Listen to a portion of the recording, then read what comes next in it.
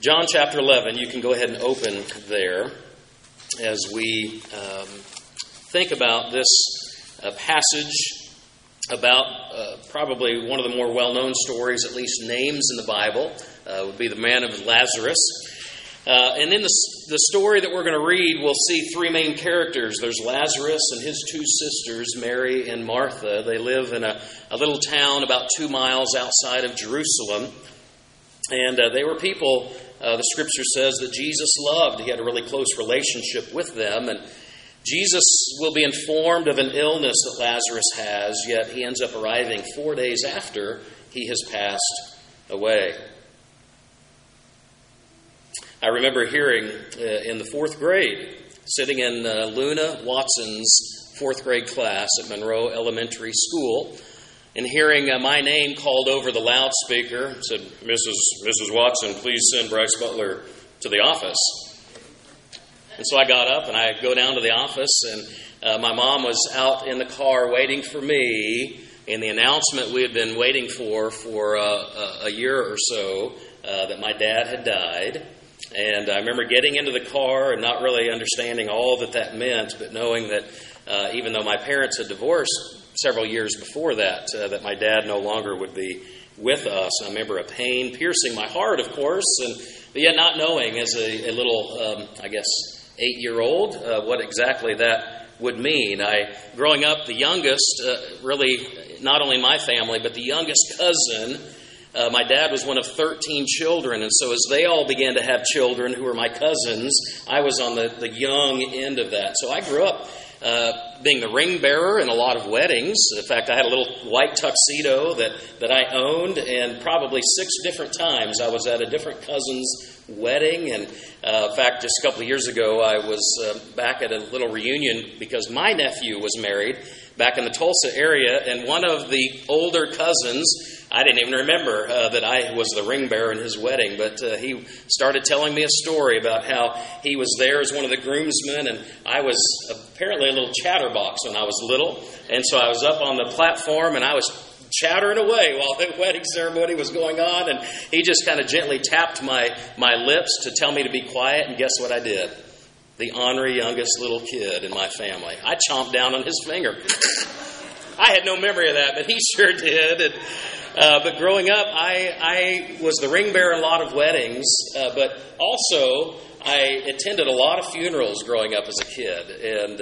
And I remember early on having, I think it's a healthy appreciation for death, and as I've kind of matured in that, but it's always been part of my life, just being around death and sort of accepting it as part of what life is, and there's a beginning and an end to it. And often we, as people, we associate pain and difficulty in our lives as things that are always to be avoided and rejected, right? Pain and difficulty. We at all costs try to avoid that and reject it, and nobody really wants to live with discomfort and pain, do we? Of course not. Not for very long anyway.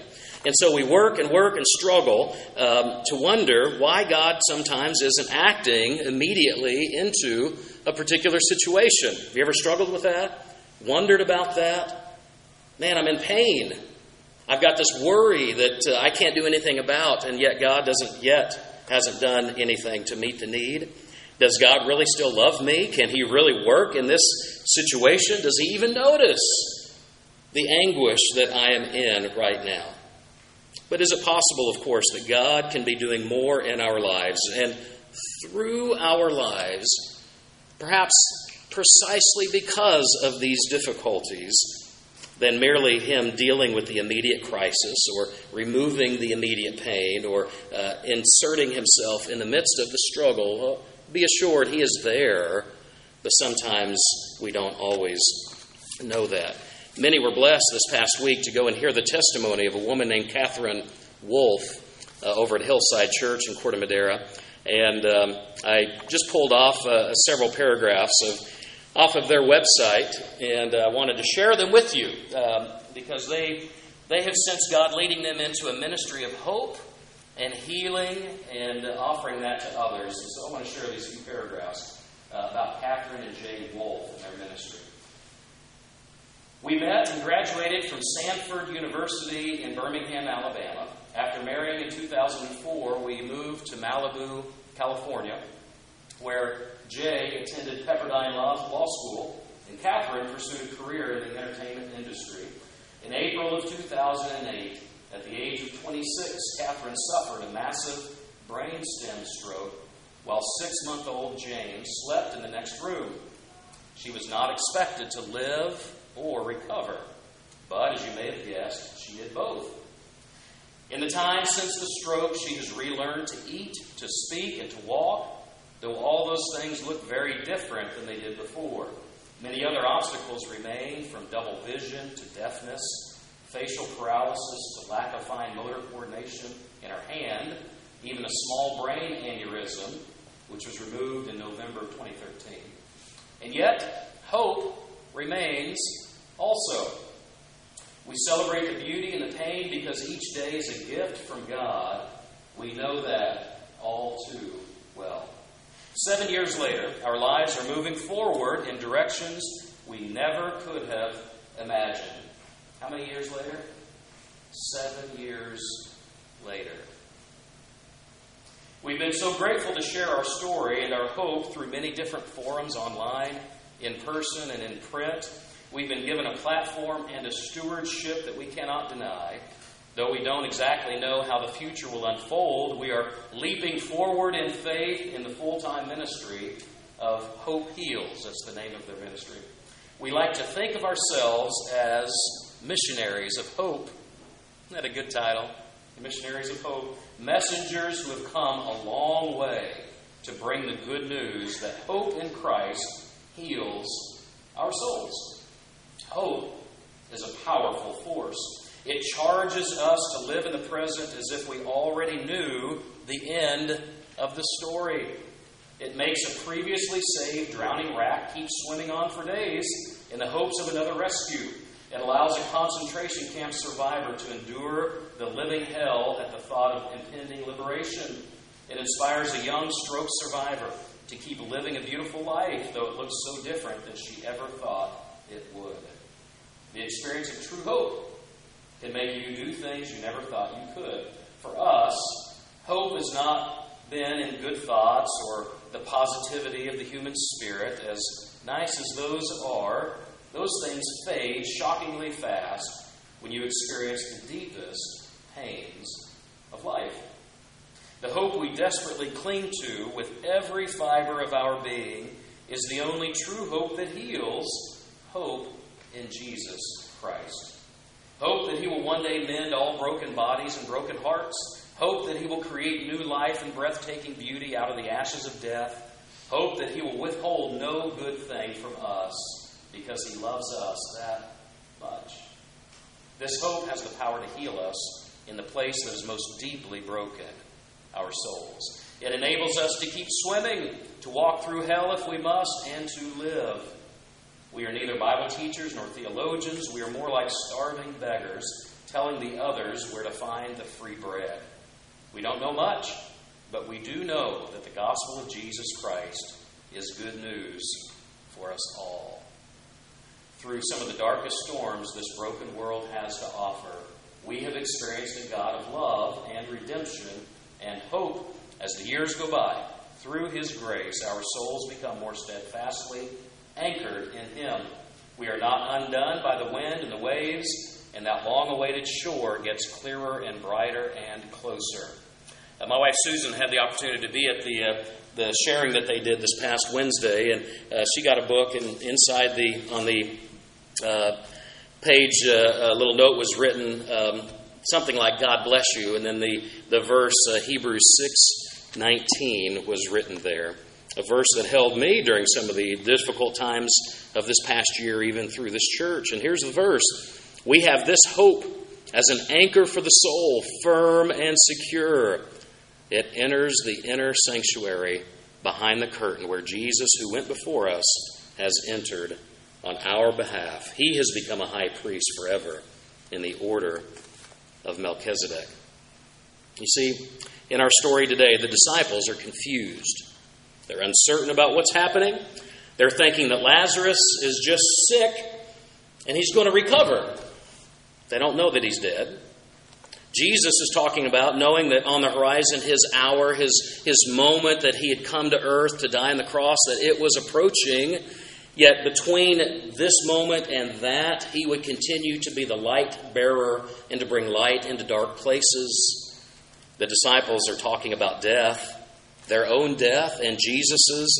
They knew that they were up in a particular region in the north, and they knew that if they returned south, that Jesus had just left there and people were ready to execute him at that point. And Thomas even says, guys, let's go with him, and we're going to die with him too.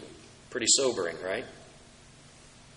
Jesus is talking about death, but he's also talking about reaching beyond death to the life that he provides. You see, in the intensity of crises, whether it's a health crisis, a fear of the future, a death in the family, the loss of a job, children who are not doing well for whatever reason, a loved one who is aging and anticipating their transition from this earthly life, we can become bewildered and confused and panicked and wondering where God is and what he is doing. Psalm 40 out of the Message translation says this, I waited and waited and waited for God. At last he looked, and finally he listened. He lifted me out of the ditch. He pulled me from deep mud. He stood me on a solid rock to make sure I wouldn't slip. He taught me how to sing the latest God song, a praise song to our God. More and more people are seeing this. They enter the mystery, abandoning themselves to God. So that is our background in the chapter that we're going to read, and just a couple of reflections over it. As we enter into this story, the gospel writer John has been giving us many indications about who Jesus is. Jesus has been doing these miracles and these particular signs pointing out that he can miraculously take a little boy's lunch and feed over 5,000 people, that he can heal the wounded and the ill, that he can actually speak to a storm and the winds will stop and the waves become placid. And yet, a question remains, can Jesus really do something about death? The Apostle Paul describes death as the last enemy in our world. And can Jesus, if he really is this one promised of God, can he really do something about death? And the answer is a resounding yes. How far did his power extend? Well, the name Lazarus is likely an abbreviated form of a common Hebrew name, Eleazar, which means God assists. So God comes into Lazarus' life and assists him in this moment. Let's read together John chapter 11. We're going to read a good portion of it and then just a couple of reflections before we conclude this morning. John chapter 11, the Bible says, Now a man named Lazarus was sick. He was from Bethany, the village of Mary and her sister Martha. This Mary, whose brother Lazarus now lay sick, was the same one who poured perfume on the Lord and wiped his feet with her hair. So the sisters sent word to Jesus, Lord, the one you love is sick. When he heard this, Jesus said, This sickness will not end in death. No, it is for God's glory that God's Son may be glorified through it. Jesus loved Martha and her sister and Lazarus. Yet when he heard that Lazarus was sick, he stayed there, where he was 2 more days. Then he said to his disciples, Let us go back to Judea. But Rabbi, they said, a short while ago the Jews tried to stone you, and yet you're going back there? Jesus answered, Are there not 12 hours of daylight? A man who walks by day will not stumble, for he sees by this world's light. It is when he walks by night that he stumbles, for he has no light. After he said this, he went on to tell them, Our friend Lazarus has fallen asleep, but I'm going there to wake him up. His disciples replied, Lord, if he sleeps, he will get better. Jesus had been speaking of his death, but his disciples thought he meant natural sleep. So then he told them plainly, Lazarus is dead. And for your sake, I'm glad I was not there, so that you may believe, but let us go to him. Then Thomas, called Didymus, or the twin, he said to the rest of the disciples, "Let us also go so that we may die with him." Verse 17, on his arrival, Jesus found that Lazarus had already been in the tomb for 4 days. Bethany was less than 2 miles from Jerusalem, and many Jews had come to Martha and Mary to comfort them in the loss of their brother. When Martha heard that Jesus was coming, she went out to meet him, but Mary stayed at home. "Lord," Mary said to Jesus, "if you had been here, my brother would not have died. But I know that even now God will give you whatever you ask."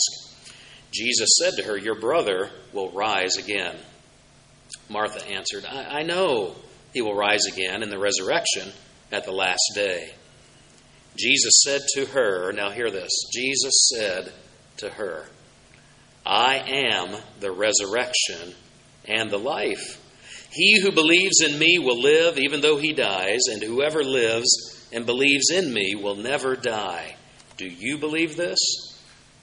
"Yes, Lord," she told him. "I believe that you are the Christ, the Son of God, who was to come into the world." And after she said this, she went back and called her sister Mary aside. "The teacher's here," she said, "and he's asking for you." When Mary heard this, she got up quickly and went to him. Now Jesus had not yet entered the village, but was still at the place where Martha had met him. When the Jews who had been with Mary in the house, comforting her, noticed how quickly she got up and went out, they followed her, supposing she was going to the tomb to mourn there. When Mary reached the place where Jesus was and saw him, she fell at his feet and said, "Lord, if you had been here, my brother would not have died." When Jesus saw her weeping, and the Jews who had come along with her also weeping, he was deeply moved in spirit and troubled. "Where have you laid him?" he asked. "Come and see, Lord," they replied. Jesus wept. Then the Jews said, "See how he loved him." But some of them said, "Could not he who opened the eyes of the blind man have kept this man from dying?" Jesus, once more deeply moved, came to the tomb. It was a cave with a stone laid across the entrance. He said, "Take away the stone." "But Lord," said Martha, the sister of the dead man, "by this time there is a bad odor, for he has been there 4 days."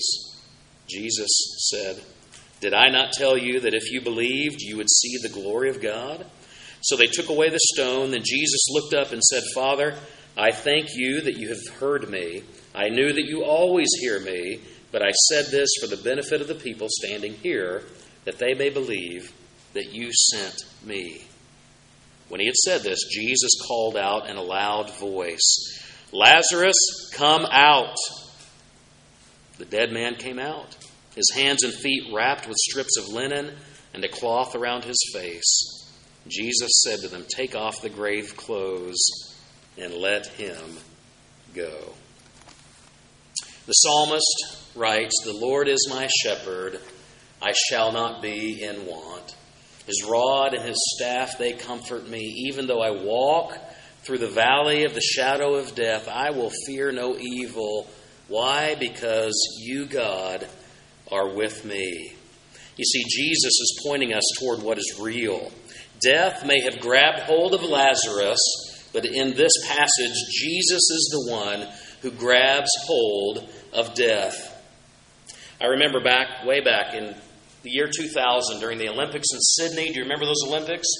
I remember one of the big instruments, the didgeridoos, is that what they're called? I loved it. It was the first time I heard those. And I've always enjoyed the Olympics, and I like the stories around the athletes and where they've come from and how hard they've worked to get to where they are. And I had never really heard of Greco-Roman wrestling. I knew freestyle wrestling, but I'd never heard of Greco-Roman wrestling. And all of a sudden, I was thrust into this whole new sport that I was unfamiliar with. And of course, as TV loves to do, they were building up the medal rounds and bringing me, and I was just wholeheartedly embracing it and walking me right to the edge of the crescendo. What would happen now in this gold medal match between Rulon Gardner, a farm boy from Wyoming, and Alexander Kirilev? Let me get his name right. Karelin. Alexander Karelin. Now, Alexander Karelin was a beast of a man. He stood about 6 foot 4 inches tall, chiseled physique. He weighed about 280 pounds. Now, I want to tell you, 280 pounds with very little body fat, that is an imposing figure. Now, this man had not been beaten for over 9 years as he entered into the Olympics. He had not even had a point scored against him in over 6 years. He had won multiple world championships. He had won 3 gold medals. He was from Russia. He was known as the Bear. I mean, he looked every part of it. A menacing, imposing figure. And here Rulon Gardner, somebody you'd never heard of, no one had heard of him in the wrestling world, ends up in the gold medal match. And you might know the story. As they go on, there was only 1 point scored right toward the end of the match. And it was the American wrestler, Rulon Gardner. Now, I grew up a child of the Cold War, right? So anytime you pit American and Russian things, even back in the year 2000, it was quite a patriotic moment. And I was like, yes! I love the fact that this man who was the great underdog, who no one thought could beat the man who was invincible, yet in that match wrestled him down to the ground, and not only won the match, but won the gold medal. And you see, in this story in John chapter 11, people have come, and Lazarus, he's dead. And the question for Jesus was, Jesus, I know you've healed people from sickness. I know you've done miracles of math, like we talked about last week, and the multiplying of a few fish and a few small loaves into feeding thousands with leftovers. That was such a great detail in that story. I know you could speak to a storm and that the waves will stop and the wind will die down because you've demonstrated that you have authority over even nature itself. But can you really have something to say over the final enemy and death? Can you really take someone like Lazarus, who in a Hebrew mindset had already passed over into Sheol, the place of the dead? And could Jesus somehow, if he's really the Son of God, could he reach through and grab hold of that life and demonstrate yet again his authority and that he really is the Son of God and the long-awaited Messiah? And that is exactly what Jesus does, is he reaches through this story and he grabs death by the throat and he wrestles it to the ground. And he says, I am victorious over death. Isn't that good news? Hallelujah. And if that isn't enough, in just a few short chapters in the Gospel of John, guess what? Jesus himself dies. And 3 days later, he rises from the dead to show us again that indeed he has the victory over life's final and ultimate adversary, which is death. That he can actually deliver what he promises, and that is a relationship with God. That he can take us who are dead in our spirits and he can enliven us again in him. And take us who have separated ourselves from God and he can reunite our lives in him through his life. You see, that's what baptism is a picture of. It's a picture that we are choosing to die to ourselves so that we might live for God. Just as Jesus died and was raised from the dead, so we die to ourselves so that we can be born again, born from above, coming up out of the baptism waters to proclaim to the world that Jesus really does make new life. Jesus really has wrestled death to the ground and put his foot on its throat and saying, I am victorious over death. Jesus really is the one who is the resurrection and the life. The resurrection and the life. Did you notice the word belief littered throughout the passage? Do you believe this? Jesus would ask. Do you believe this? He prays to the Father, I've said these things so that they might believe. In other words, to us this morning, do you trust the Jesus who says, I am the resurrection and the life? Do you trust in his life for your own? God may have healed, he may have multiplied, he may have spoken to the storm, he may have worked in somebody else's life, but will I really wait for him? Will I seek him? Will I trust him? Jesus is the one. He is the resurrection and the life. Jesus is. Father, we thank you for this reminder this morning that you have taken this ultimate and final adversary of ours, death, the result of our sin, and you have conquered it. And you have given that victory and made it available to us if we would give our lives to you. confessing our sin as Melanie has done today, if we would receive your forgiveness into our lives, if we would choose to walk with you in humility and obedience, and to continuously set you before us. God, I pray that if anyone here this morning has not understood you as the one who defeats death and can provide life both now and forevermore, that they would come this day giving their lives to you in trust and faith, that you are the resurrection and the life. In Jesus' name we pray it together. Amen.